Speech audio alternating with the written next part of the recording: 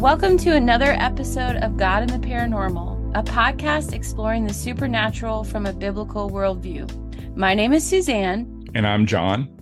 Thank you so much for joining us. Suzanne, how did you talk to your kids about stranger danger?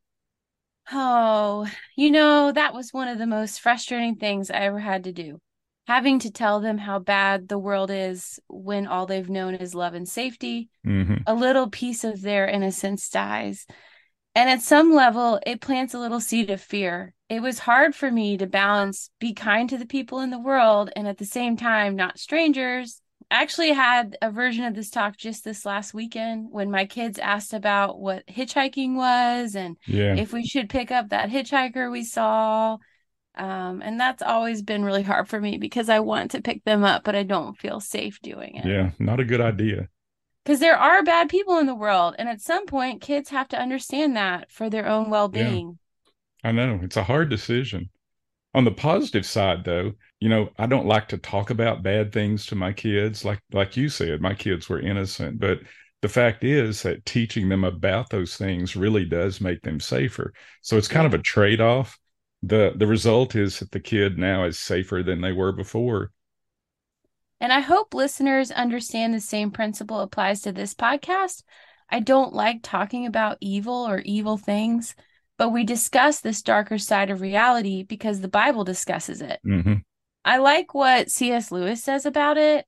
There are two equal and opposite errors into which our race can fall about the devils. One is to disbelieve in their existence. The other is to believe and to feel an excessive and unhealthy interest in them. They themselves are equally pleased by both. That's true. I've come up against that several times, people saying that you're spending too much time talking about the devil.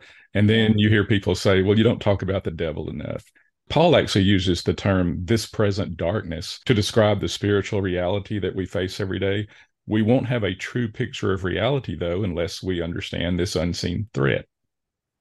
And remember, the dark side is just a small part of the whole story. Yeah. The good news is that Scripture tells us God has defeated evil through the sacrifice of Jesus, and He's given us the resources to avoid and be victorious over the enemy. That's true. In this discussion today, I would urge listeners to remember that this episode focuses on darkness. So obviously, it's going to feel dark, but like it or not, it is an important part of our worldview. Yes, and if at any time you feel frightened or gloomy, you've missed our point.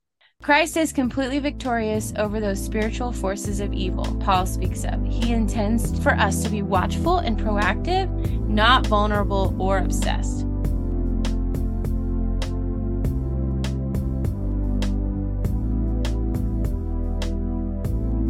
We have several messages from listeners.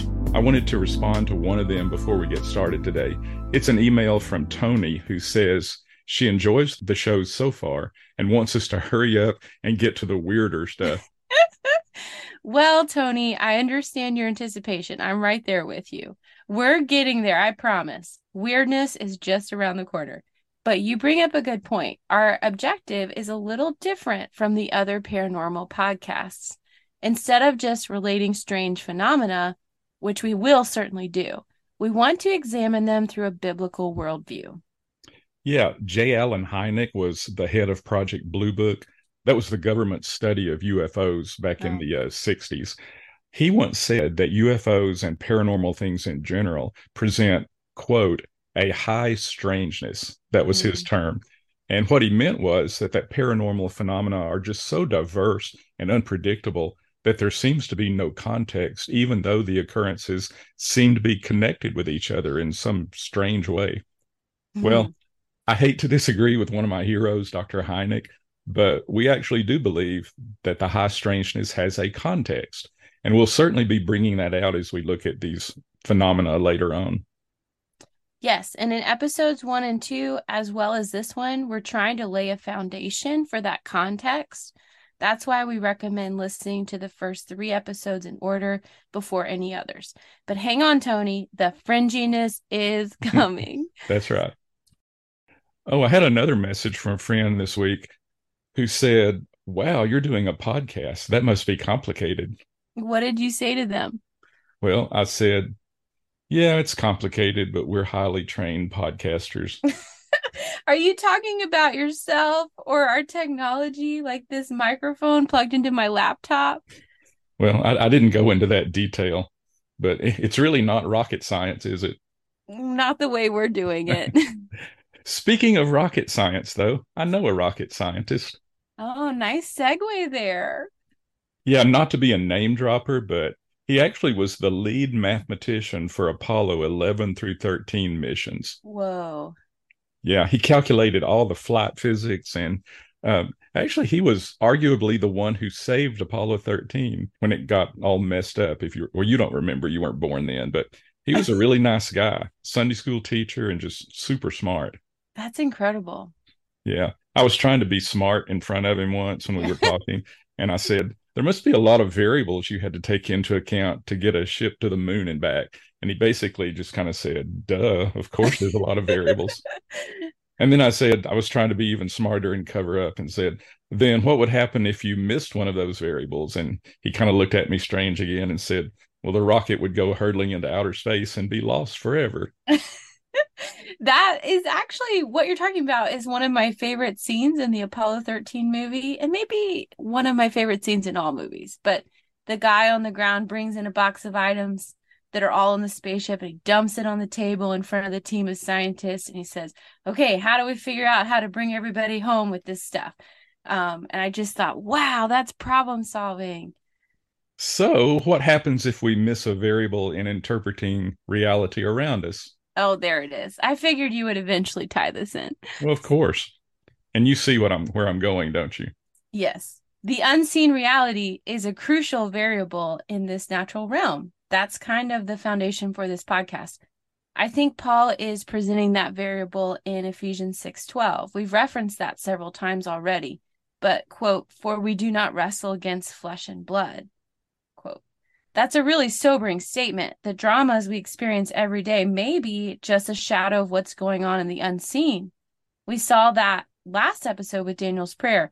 A major supernatural struggle was happening, yet all Daniel saw was that his prayer wasn't being answered.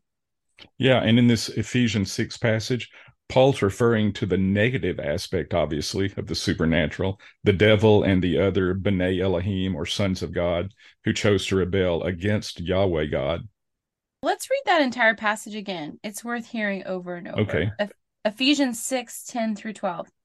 Finally, be strong in the Lord and in the strength of his power. Put on the whole armor of God that you may be able to stand against the schemes of the devil. For we do not wrestle against flesh and blood, but against the rulers, against the authorities, against the cosmic powers over this present darkness, against the spiritual forces of evil in the heavenly places. And before we go further, let's think back again at the context of this. Right before these verses, Paul was just going on giving advice to children and parents and servants. And then all of a sudden, without missing a beat, he just goes into the supernatural. Yeah, and I don't think he is rambling here. He really considered the unseen to be an ongoing, seamless part of reality. Yeah. It was always a variable in his daily thinking. The unseen interacts with the natural. In fact, it could be more important than the natural, or the flesh and blood, as Paul calls it. It kind of reminds me of Plato's cave analogy. I don't know if you're familiar with that. Yeah. People are in the cave and they're seeing the shadows on the wall of the reality behind them. And they think that that's reality until one day one of them gets up from their seat, walks out of the cave, and sees the reality. Yeah. It's interesting. Yeah, and that will happen someday. Yes. And I'm glad Paul starts this section with the solution to the problem. We can be strong in the Lord through his power and the armor he provides. So there is absolute protection against what follows. And the reason he lays it out very clearly is so we can stand against the devil's deceptions. So the devil, also known as Satan, the evil one, Lucifer, morning star, the serpent, the dragon, the deceiver, a lot of names for this being. And in case anyone doubts that he is a real person, not just an evil force or the collective evil of all the people in the world, Jesus kind of settles that for us. He mentions Satan many times. He even addresses him by name at several points. But I think this verse just makes it crystal clear. Yeah. John 8:44 says, the devil was a murderer from the beginning and does not stand in the truth because there is no truth in him. Wow. When he lies, he speaks out of his own character, for he is a liar and the father of lies. You know, Jesus is a gentle person. He was Mm-hmm. kind to sinners. When he describes a being this way, you know this being is a bad Oh, being. yeah. There's no question that Jesus considered Satan a real evil, scheming, or dangerous being. So, the age old question that all skeptics ask, if God is good, why did he create evil? And that seems like a very good question. It is a good question. And I think it's one that even most believers ask at one point also. This is an example of another principle we use in understanding scripture. Always evaluate the hard to understand concepts by the easy to understand ones. So we know from many passages that God is completely good. He's righteous. There is no darkness in him whatsoever. We also know that he created all things. So how do you put those two together? Why Mm. does evil exist? The answer may be as simple as the Sophia robot. You've probably heard about her, haven't you? You mean the robot with a woman's body who can Yeah, respond just like a real person? yeah, that's her. Oh. So she's still a little quirky, you know. You can kind of tell that she's a robot, but what if someday they make her just so indistinguishable from a real human? Would you like to have her for a friend? Oh man. I guess I could program her to agree with everything I said and tell me how great I am. That would be fun for a while, but then I would probably start thinking, she's just a bunch of circuits and computer code. She had Hmm. no choice but to do what she's programmed to do. I'm not sure that would be a very satisfying friendship at the end of the day. Yeah, exactly. Even Sophia's inventors say that she's just a sophisticated Mm, machine. They admit that. She has no consciousness. She's just computer code. okay. Sometimes when Siri tells me to turn left and I keep going, I kind of have this twinge of guilt because I'm thinking that she's thinking, why aren't you listening to me? And then I remember, oh, she's not real. She's just computer code. And really, artificial intelligence doesn't mean artificial consciousness. We're not talking about real feeling people Okay. when we talk about robots or AI.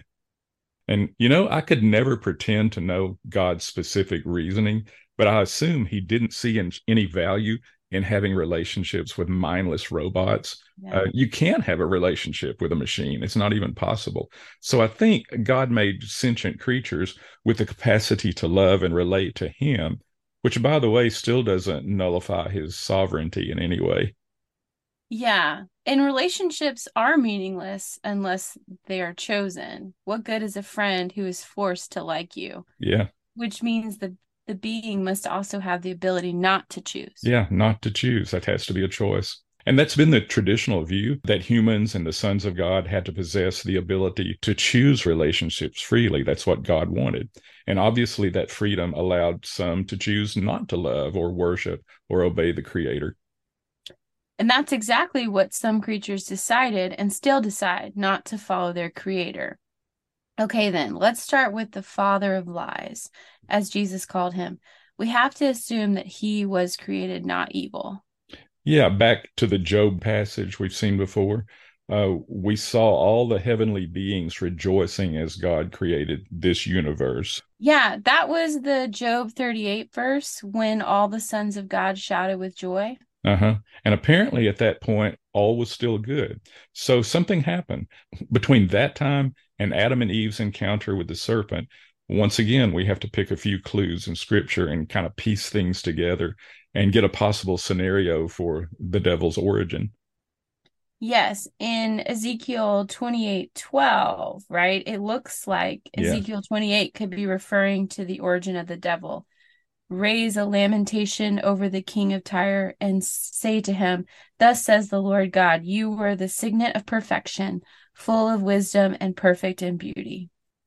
So a good being in this verse, not specifically named as Lucifer or Hillel as the Hebrew word was, but see if he emerges in the next passages here. Okay, so in Ezekiel 28:13, you were in Eden, the garden of God. Every precious stone was your covering. On the day that you were created, they were prepared. Hmm. People argue about this verse because it doesn't specifically mention Lucifer or Satan.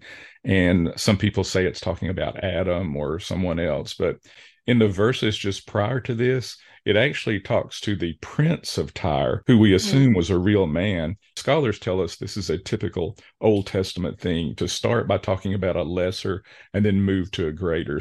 Go ahead and read the next verses, though. It gets better. Okay, Ezekiel 28:14. So you were an anointed guardian cherub. You were on the holy mountain of God. Yeah, so now it kind of gets to be a stretch to make this Adam.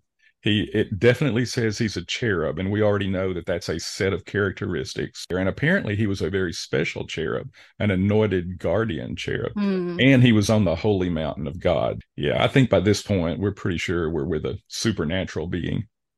Okay, and in verses 15 and 17 of Ezekiel 28, you were blameless in your ways from the day you were created till unrighteousness was found in you. Your heart was proud because of your beauty. You corrupted your wisdom for the sake of your splendor. So at this point in time, this being sinned, and apparently some way it was related to vanity and pride. There's another passage, too, for us to look at in Isaiah 14, verse 12. How you are fallen from heaven, O day star, son of dawn. How you are cut down to the ground, you who laid the nations low. Yeah, that reference to star again, and also some extra biblical texts do call Lucifer a day star. So Oh, that would be understood as at least the name for Lucifer right there. yeah, a lot of light imagery, too, which Yeah, we talked about Lucifer's name means that. shining one. Yeah. Verse 13, you said in your heart, I will ascend to heaven above the stars of God. I will set my throne on high. I will sit on the mount of assembly. There's the amount of the assembly, the divine council again. So, Mhm. yeah, all of these things put together, I've heard this called the five I wills. And it's the pride of Oh, Satan that I am going to ascend to heaven. I'm going to be above the stars of God, or in that case, the other angels. yes. So he had a big ambition in mind right there. Verse 14, I will ascend above the heights of the clouds. I will make myself like the Most High. Yeah. Verse 15, but you are brought down to Sheol, to the far reaches of the pit. To make yourself like the Most High. So that was his Yeah. plan, to be the Most High. And Mm. we don't know Satan's mind at this time. So people would ask, well, how could he possibly think that he could be God? Well, he's not perfect intelligence. So maybe at that point, it seemed like he could take over. Mm. I don't think he would have tried unless it seemed like that was a possibility in some way. But we see here the first hint of his demise right here, that he will be brought down into the far reaches of the pit. And then at some point after all of this is Eden. And we see an unusual creature called the serpent. This is the first appearance of Satan in the natural realm timeline, isn't it? Yeah, most people think so. The word serpent, once again, it doesn't say the devil. So, you're overstepping a little bit if you just come out and say, well, it says Satan or the devil here. But no, it says the serpent. But we also know the word serpent was going to be used later on. And serpent in itself is kind of interesting because the word nakash in Hebrew, remember, Hebrew doesn't have vowels. Mm. And so, unless you were actually hearing it, you wouldn't get this subtle little difference that he's talking about here.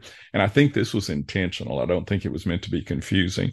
Anyway, Nakash also sounds like shining, just like Lucifer. Oh, So you could okay. use the word Nakash, and we're not sure what the vowels would be, but it would be the same consonants as in serpent or shining one. Wow. So that's kind of interesting. You've got both of those together, and probably as kind of a pun, I guess. The Apostle John seems to equate Satan with the serpent in Revelation 22 when he says, and the angel seized the dragon, that ancient serpent, who is the devil and Satan, and bound him for 1,000 years. Yeah. Four So names in the same verse. if you're going to believe John, then all the same thing. The devil, Satan, the dragon, the serpent, all the same person. I think we're safe in assuming that Satan is all of the above we've talked about. It's interesting because Genesis, the serpent, and Revelation, the serpent, the beginning and the ending of the Bible. He's a Yep. main character throughout the whole thing. That's right. Yeah.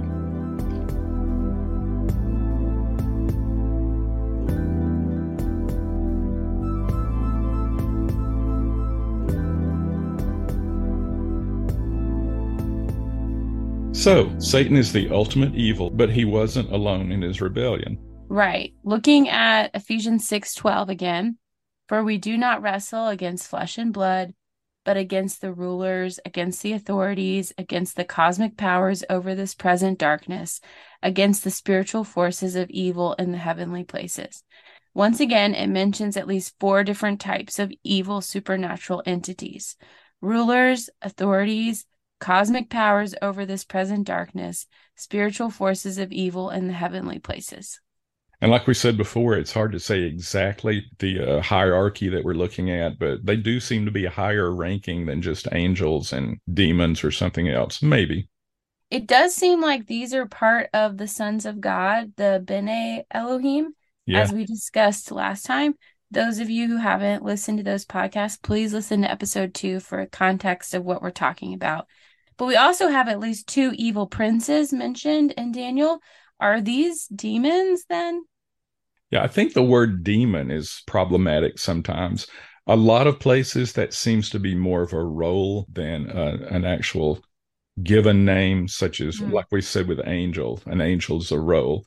We tend to kind of lump all entities under the name demon, which is pragmatically okay. The Bible uses various names for Satan's followers, though, and that's the important thing to know, that they're all under Satan's command, whatever they are, whatever we call them. And in some sense, we deal with them the same way.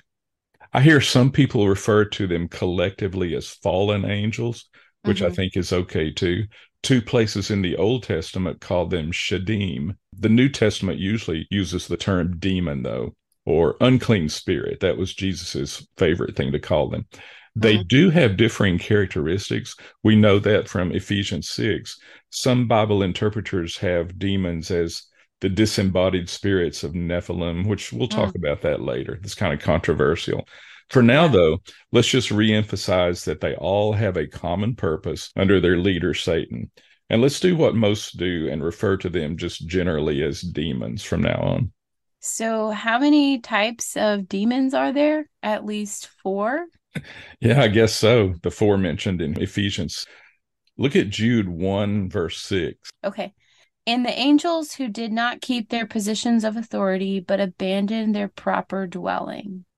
So that's plural, they're angels. Yeah. So there's at least 2, which I would assume it's more than that.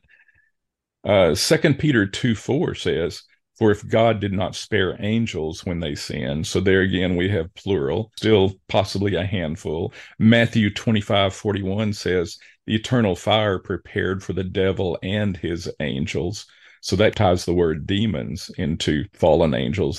And in Mark 5:9, then Jesus asked the demon-possessed man, what is your name? My name is Legion, he replied, for we are many.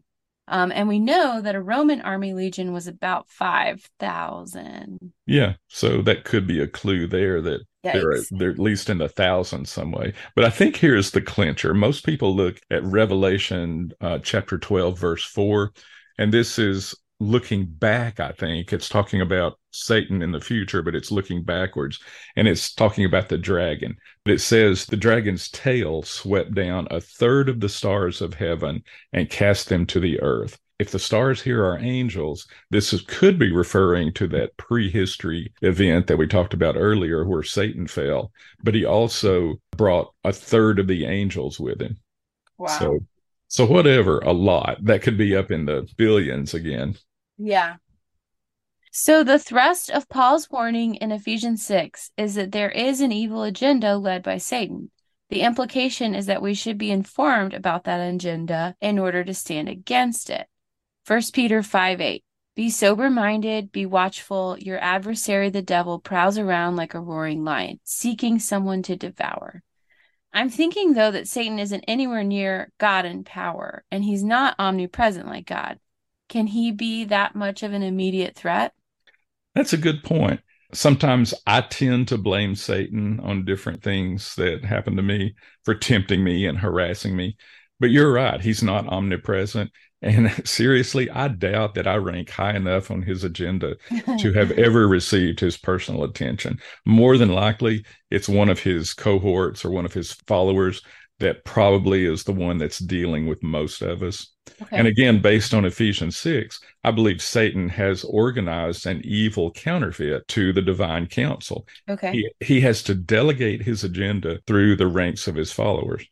That's also backed up in Ephesians 6. Paul mentions the devil in verse 11 and then focuses on the Mm-hmm. lesser beings in 12. Yeah, Our exactly. threat comes from Satan, but through his minions.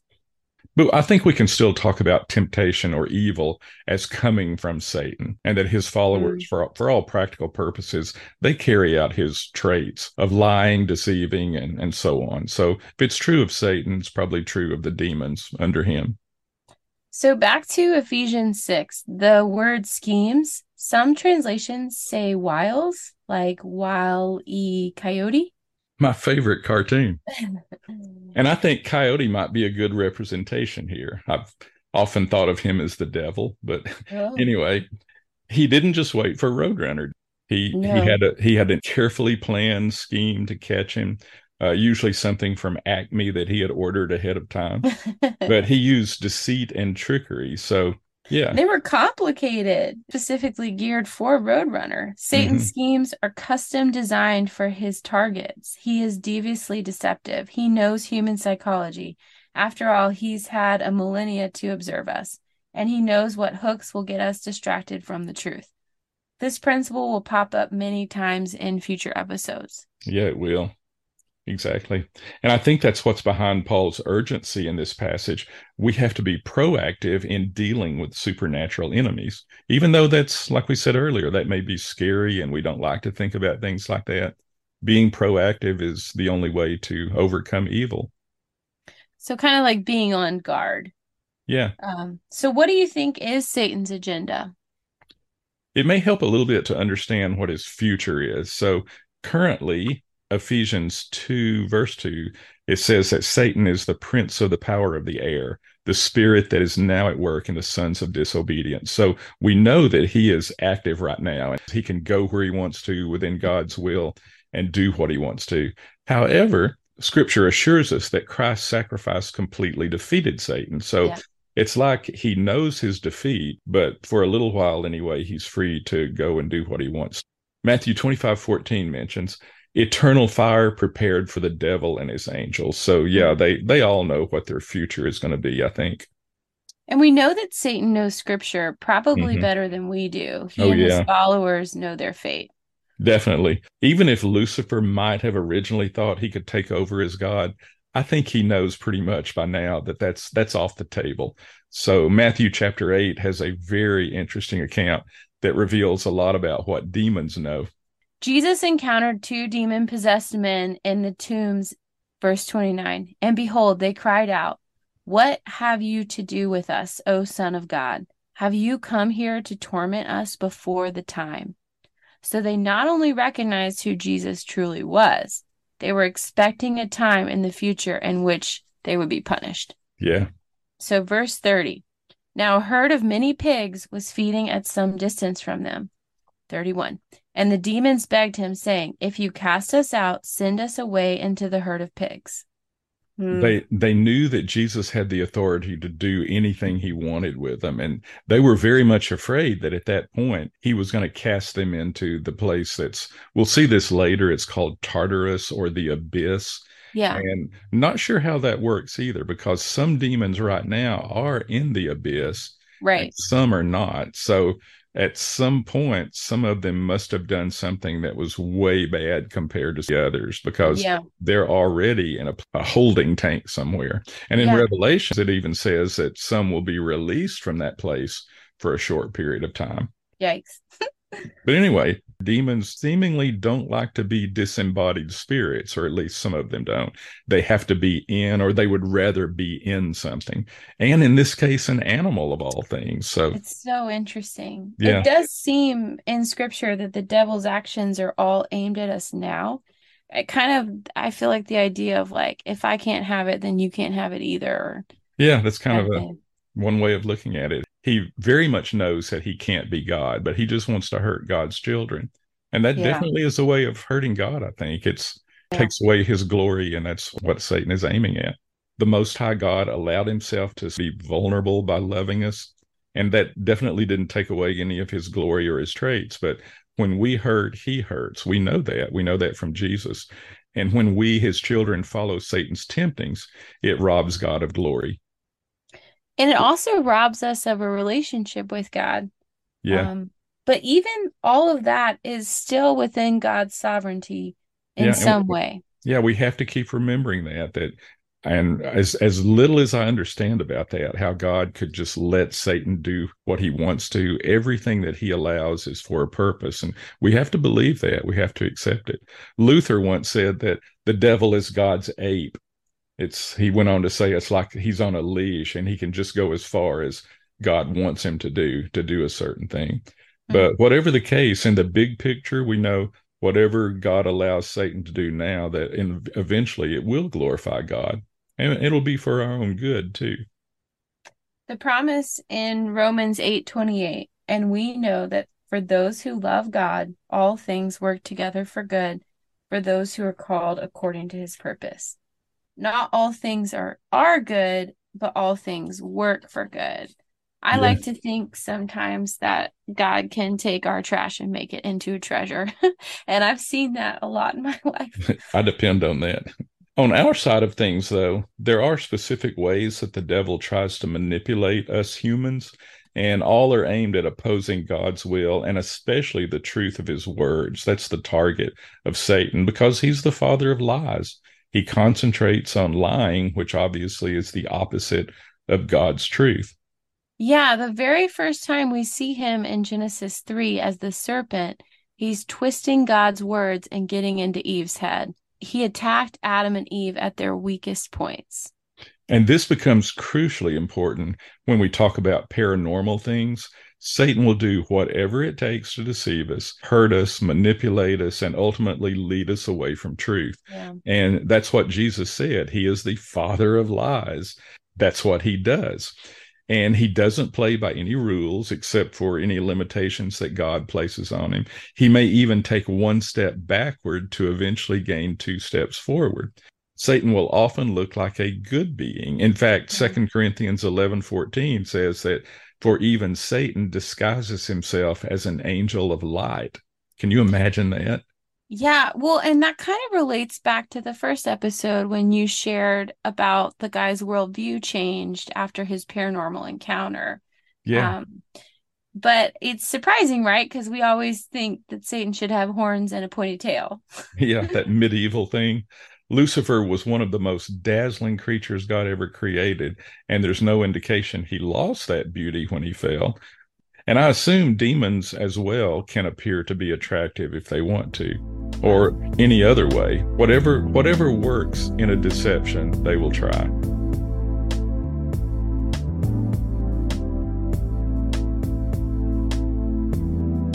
So your book has a list of some specific ways he gets us. For example, hindering in 1 Thessalonians 2:18. We wanted to come to you, I, Paul, again and again, but Satan hindered us. Satan can either affect our mind, which is kind of creepy, or someone else's mind, or he can even arrange situations around us in certain ways. I think that's actually not always creepy though, but just again, knowing that I can filter my thoughts through that mindset of, no, I don't need to entertain that thought. That's not of God and that's not going to be good things for me, you know? Yeah. I've heard Um, people say it's kind of like a whisper. You don't actually hear a voice. It's just a nudging to do something, and it's so subtle that most of the time you'll think it's yourself, but that's the way um, tempting works. yeah, the other thing in your book, the second one is tempting. Examples in Matthew 4:10 and 1 Corinthians 7:5, quote, make us think about or desire. I don't know how that works either, but he kind of pushes that little human thing that says, "I want this," Yeah. but it's And very then we can effective. choose to act on it or not, right? Yeah, Um, there's that other verse, I think it's in Timothy or Titus. It says, like, take your thoughts captive. Um, yeah, so that don't let Satan them, can't do it. yeah, don't let them run crazy around in your head, right? Because that's Hmm. when it starts. Also in your book, Keeping from Truth, Mark 4:15, blinding us to truth, keeping us away from material or teachers of truth. Yeah, I think that could be physical too. Either we see the truth and our mind just doesn't pick up on it, or we actually have situations that prevent us from going to church or prevent us from reading the Yeah. Bible at a certain time. Hmm. And then there's causing to say things. Peter got in 8:30. big trouble with that. Yeah. Do you want to share that part? What Peter does?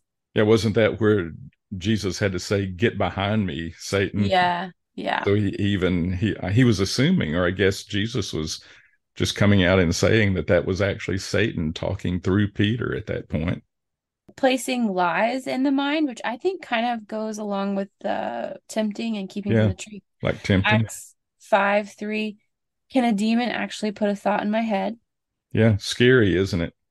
I mean, it is scary, but again, it's not if you know that Jesus ultimately won the battle. And if you filter your thoughts through God's word, and it doesn't have to be so scary. And we're told that all through scripture, like you just said, take your thoughts captive and don't Yeah, let your mind just run crazy.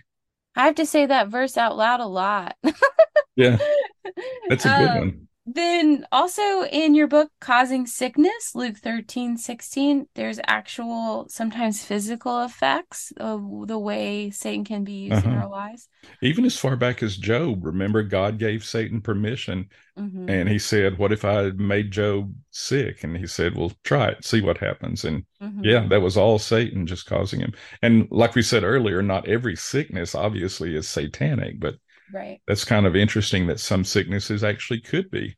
In the Gospels, Jesus sometimes heals the sickness, and sometimes the sickness is the demons, and he casts them out. Isn't that Um, interesting? Yeah, it is, he knew especially in he our knew the modern world. difference. Yeah, he could tell Yeah. whether it was a real physical sickness or something demonic. I feel like that kind of ties back into our whatever happened to the supernatural first episode is that, a lot of people, I mean, we live in a world where people are sick and we have pills for that. But we don't necessarily live in a world in America where people acknowledge that there could be demon activity. Do you think But that could be possible more than we think? I don't know. Yeah, interesting. Anyway, the last one that you have here is performing signs and wonders in Second Thessalonians 2:9. Back to the supernatural. Yeah, and that raises that question, can things from the unseen realm affect physically things in this realm? And Yeah. I think we do have several cases of that too. Here in Thessalonians, it talks about Satan being able to do signs and wonders. And that apparently means that something physical has changed. Also, I think back to Job again. One of the things that Satan was allowed to do was to bring a great wind to destroy Job's house and crush his children. So controlling weather. And Jesus actually spoke to the storm one time. It looks exactly like he's addressing the storm, assuming that it was Satan causing the storm. Well, and also the pigs that we just talked about. I mean, those Uh-huh. are physical pigs Yeah, definitely. that Physical went things that probably wouldn't have jumped off a cliff unless a right. demon made them do that. That's just always made me wonder too. Why did they jump off a cliff? We will look at this topic again in an upcoming episode. The Okay. important thing now, though, is to know that demons can't possess believers. The Holy Spirit lives inside of God's children, and I don't think the Spirit of God would share a habitation with Hmm. demons. But Jesus took demons seriously. He had complete authority over them in every case, just Yeah. as he still does with every unclean spirit anywhere, any situation. And that is comforting.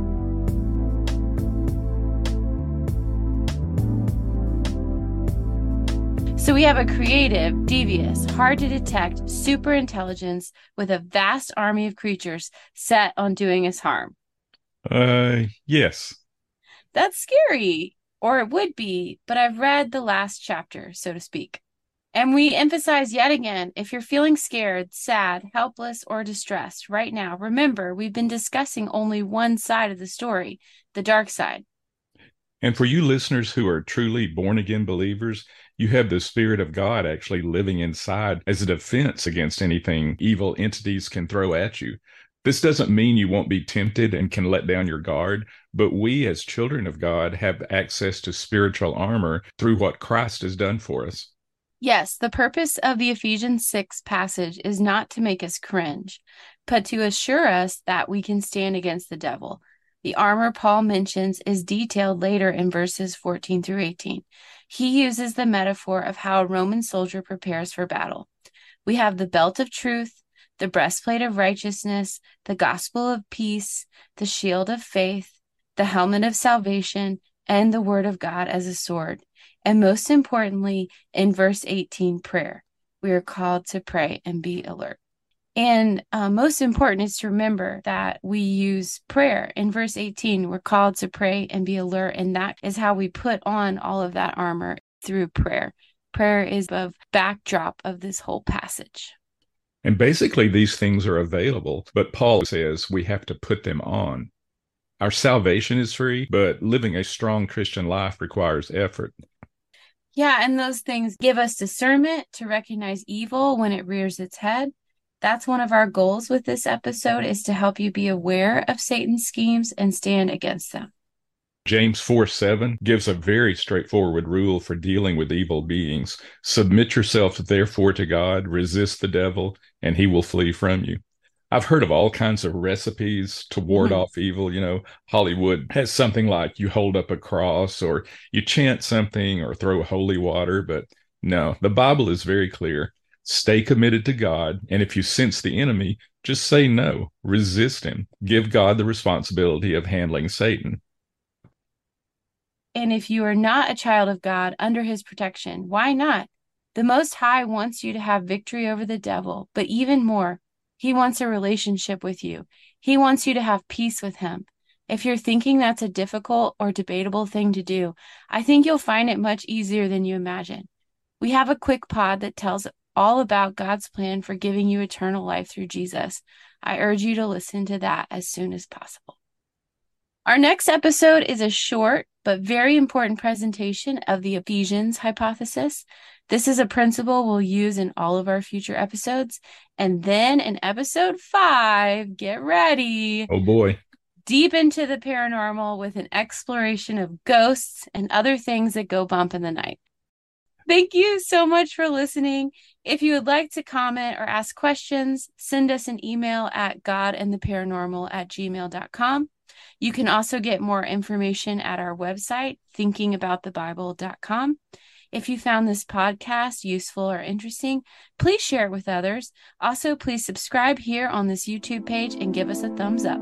Also, if you want more information about the topics that we are going to discuss or have discussed, you can look up Dr. McWilliams' book, God and the Paranormal, available at Amazon.com. Goodbye for now.